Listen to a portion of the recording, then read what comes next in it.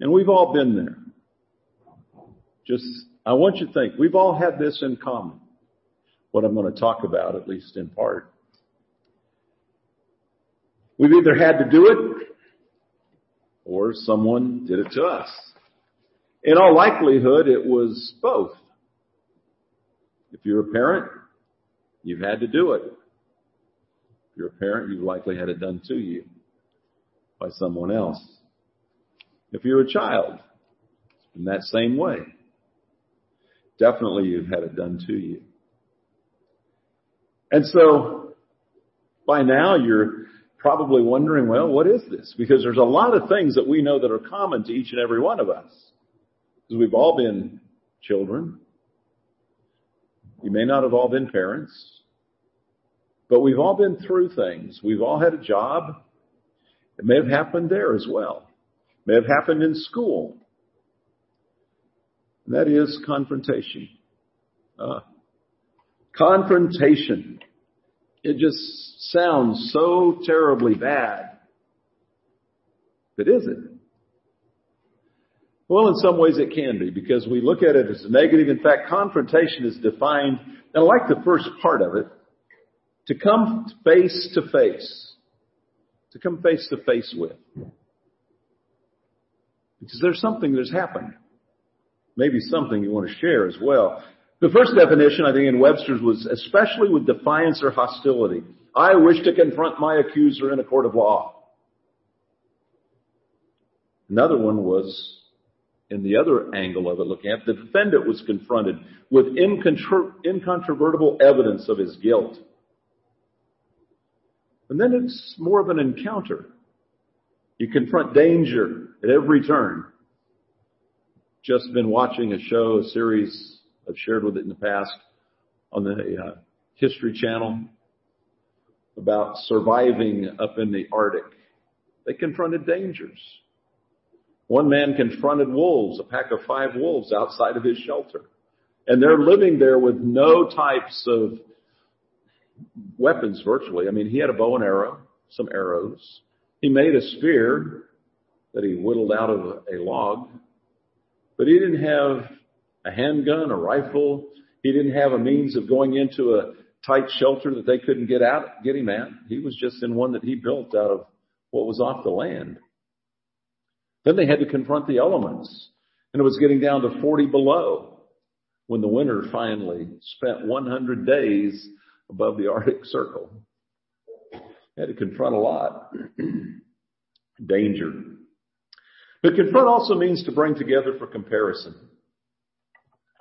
Now, what does this have to do with us today in God's church? What does confrontation have to do in the Christian life? Well, as we read of what Paul's did in his preaching, and I guess I would say the preaching of all of the apostles had a lot.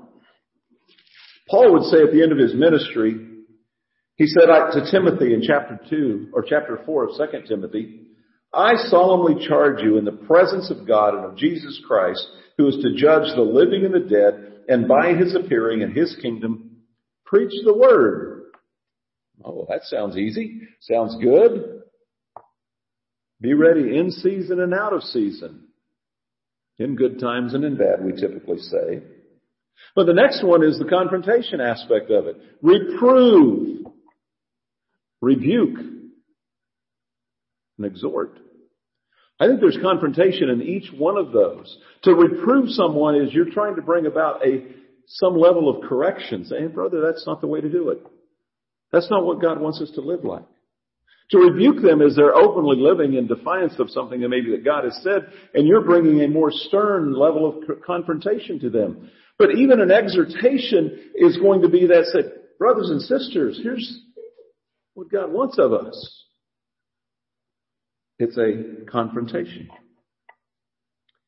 And it is all about what we do when we interact with someone about life and the gospel. I read a couple of things in the Bible that made me think of this, and then something that I read a long time ago by Larry West. It was an Action newsletter, I think a publication of World Bible School. It was not this fancy glossy one they do now. It was when it was in a newsprint type thing. And the article was simply titled, "It was not confronting until it's confronting." And what he was trying to do with that was to exhort us to consider our lives and our relationships with others, especially those outside of Christ. And as he wrote the article, he said, it's not confronting until it's confronting. Your neighbors can see you get in the car on Sunday morning. You're dressed a little nicer. They know you're not going to work. After all, it's 8:30, 9 o'clock, and you're going somewhere on a Sunday morning. Must be going to church. They wave, they smile, and you wave and smile at them as they're getting ready to go to the golf course, doing something in their yard. The fact that they know that you're going to church, he says, isn't confronting them with the reality of the gospel. And Jesus said, go make disciples of all the nations, right? Teaching that, baptizing them in the name of Jesus, of the Father, the Son, and the Holy Spirit, teaching them to observe all that I've commanded you, and lo, I'll be with you always, even to the end of the age. There is a world out there that we have to talk to. It's going to mean confronting. And that's exactly what Peter and those with him on Pentecost did. Acts chapter 2. Bill likes Acts chapter 2. He says, this is the fulcrum where it all starts. The Spirit of God was poured out upon all flesh, according to the prophet Joel. Peter, taking his stand with the 11, raised his voice and said, men of Judea and all who live in Jerusalem, let this be known to you and give heed to my words. These men are not drunk as you suppose. It's only the third hour of the day. But this was what was spoken through the prophet Joel. And he goes on to tell them that, to inform them that they were thinking, what is going on here? I mean, they were hearing people talking their languages, saying things that they'd never thought of or heard about. And said, what is this that got their attention? And he's reminding them, and he says in verse 22, men of Israel, listen to these words. Jesus the Nazarene, a man attested to you by God with miracles and wonders and signs, which God performed through him in your midst, just as you yourselves know. I would say that's a pretty healthy confrontation. He wasn't being antagonistic or hostile in any way. He was just standing up boldly and proclaiming to them Jesus, that God had validated, attested with miracles. He raised the dead. He healed the lame. He gave life to people that had issues of blood, a woman. He turned water into wine. You think of all the miracles, and as we said in the last couple of weeks, I forget which sermon it was, that a miracle was that which it contravenes nature. It is a power that man cannot do, but Jesus did these things. The wonder is what goes on in the mind of the people. They go, wow. It is much more than going to the Grand Canyon the first time and going, wow. It is, what's going on here? But they were signs because they were pointing to Jesus and to God, because as Nicodemus said in John chapter 3, we know that God is with you because no one could do these things if God wasn't, right? Now that's maybe a crude paraphrase. But you check out Nicodemus and Jesus' conversation in John chapter 3 and you'll see that it pretty much says that. Peter is confronting them. He goes on and he says, this man delivered over by the predetermined plan and foreknowledge of God, you nailed to a cross by the hands of godless men and put him to death. But God raised him up. So he confronted them again. And where am I going with this? It's not confronting until it's confronting. Peter couldn't have brought any of these people to Christ, and nearly 3,000 were baptized into Christ on this day. But not just because he got up and said, oh, this is what Joel talked about. You're hearing us speak in other languages because God poured out his Spirit. That wouldn't have changed their minds. No, he proved to them, if we would just read on in Acts chapter 2, that Jesus was the Christ. And he said, therefore, verse 36, let all the house of Israel know for certain that God has made him both Lord and Christ. This Jesus whom you crucified. He pointed right at him and said, it was you. He's the Christ and you killed him. He's the promised Messiah, the hope of Israel, and you killed him. So now they're frightened.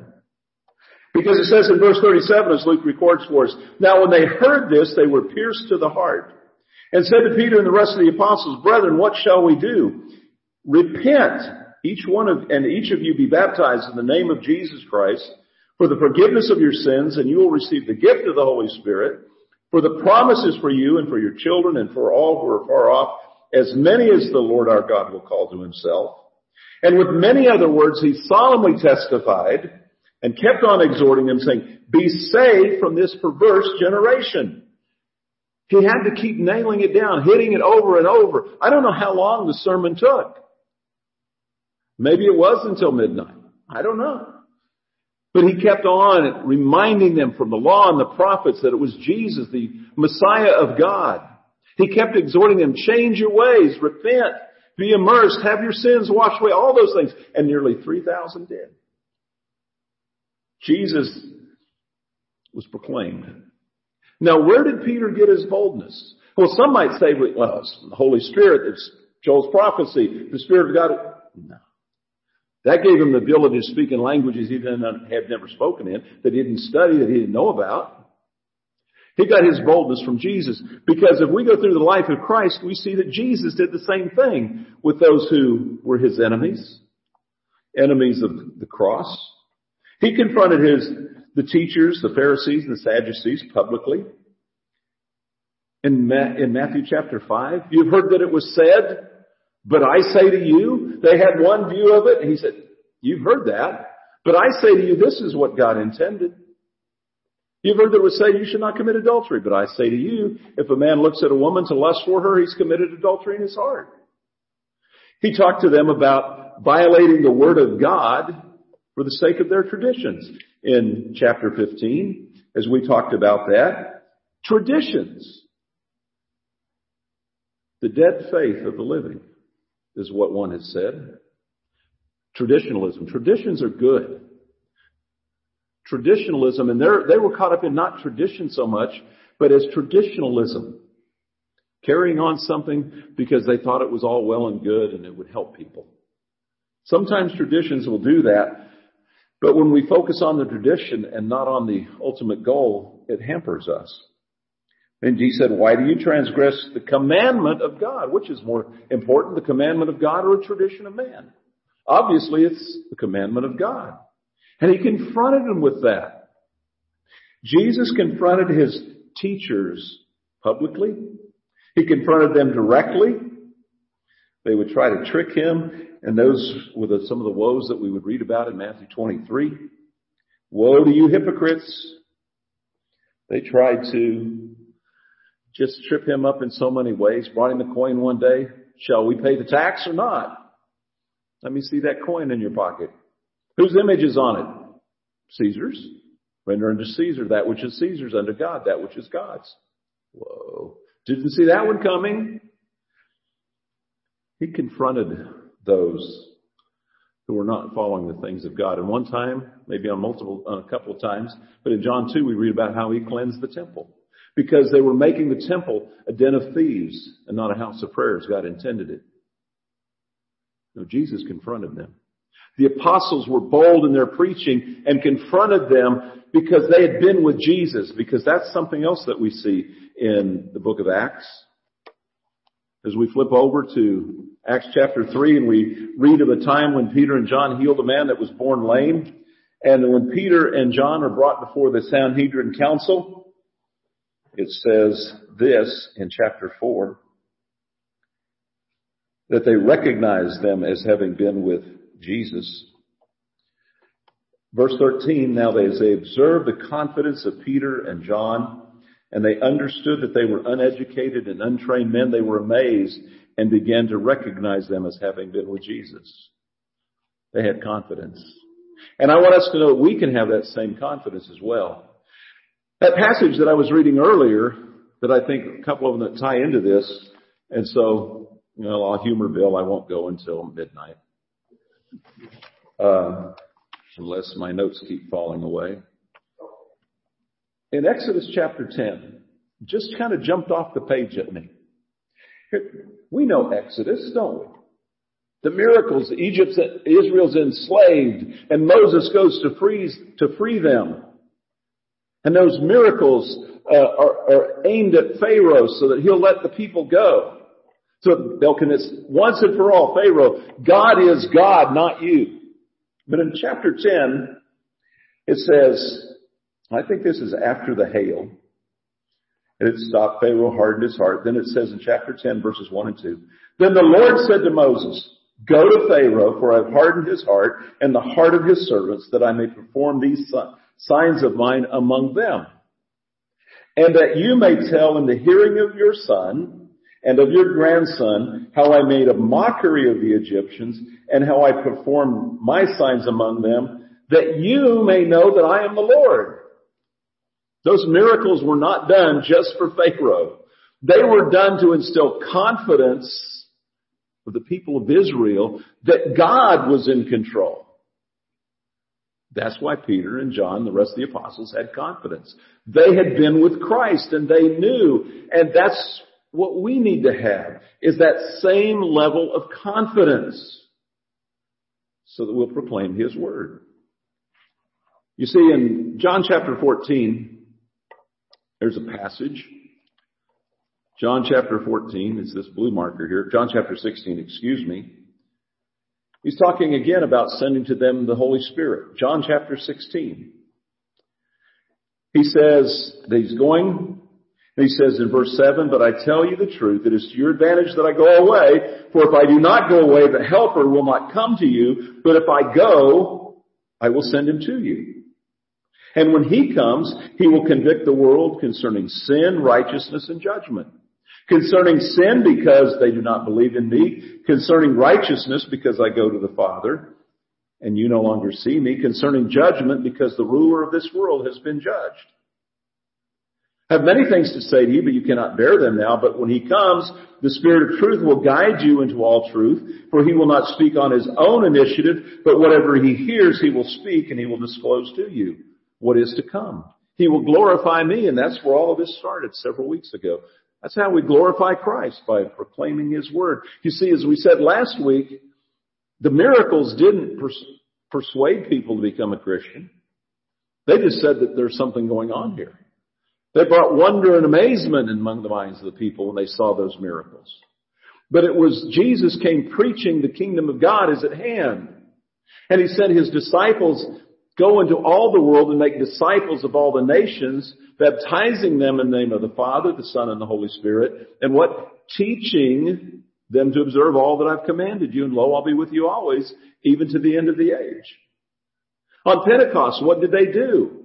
The miracles were just getting their attention. But it was the spoken word that Peter and James and John, all the rest of the apostles, were proclaiming on that day that pricked in their hearts those who on Pentecost, and they obeyed the gospel.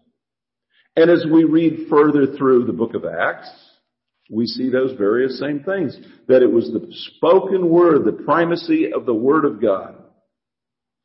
I think it's in chapter 5, it talks about even the number of disciples grew to be about 5,000. In chapter 6, even priests were becoming obedient to the word, not to the miracles, but to the word that was delivered. Why? Because they recognized Peter and the apostles as having been with Jesus. And so as we spend time with Jesus in the Gospels and get acquainted with His life, we'll have confidence. As we read the Word of God from Genesis through Revelation, we see God's hand in all of this, and it all ties together, and that gives us confidence to go to our brothers and sisters, to help them as we reprove, rebuke, and exhort. But it also gives us confidence to go to our neighbor.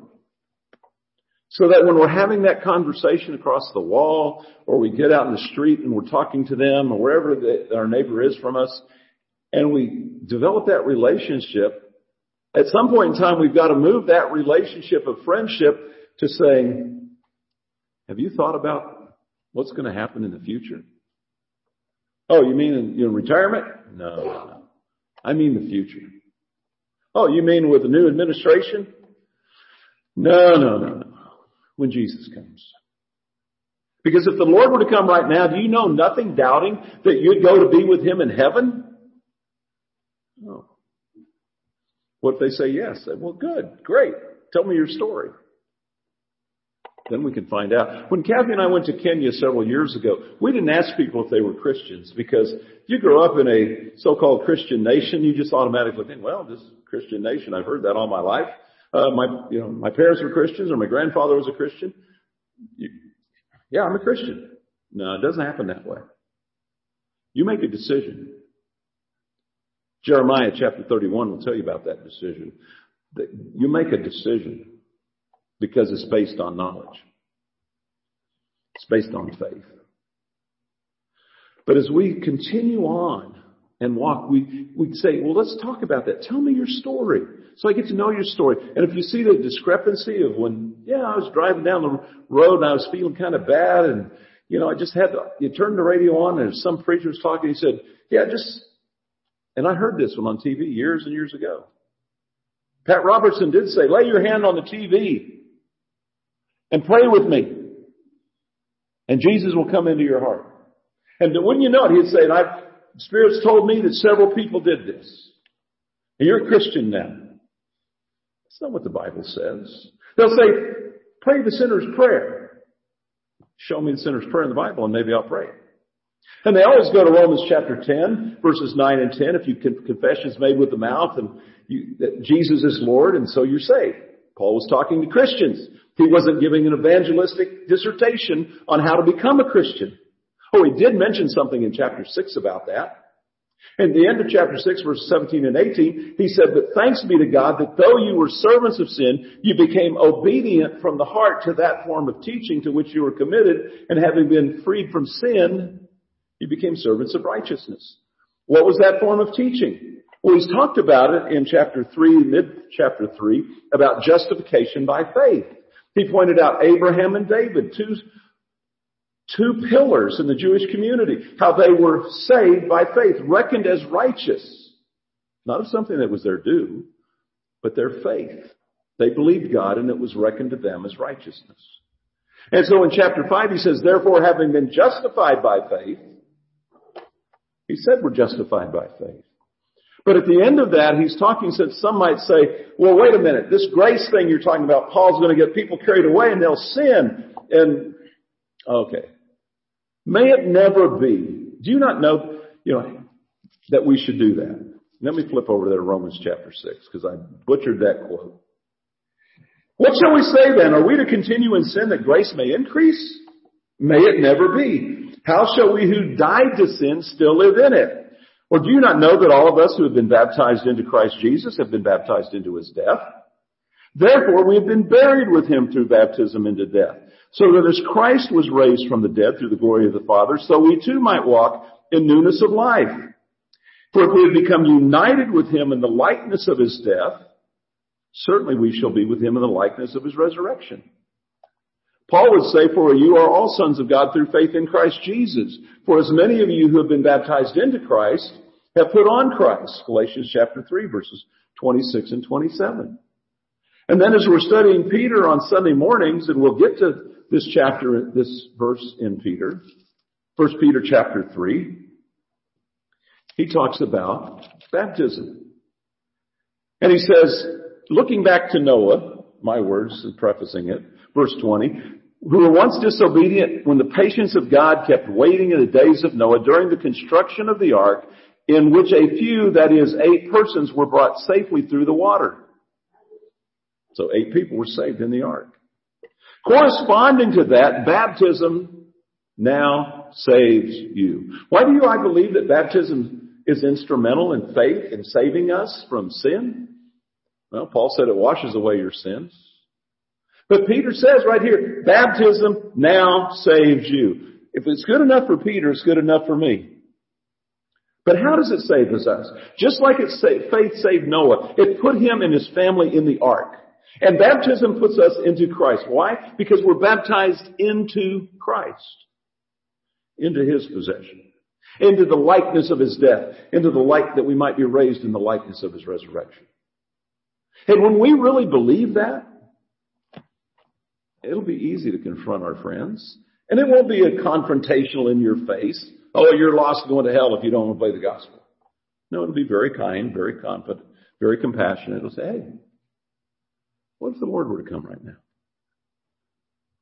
What if the Lord were to come right now? Do you know nothing doubting that you'd go to be with heaven? Yes, tell me your story.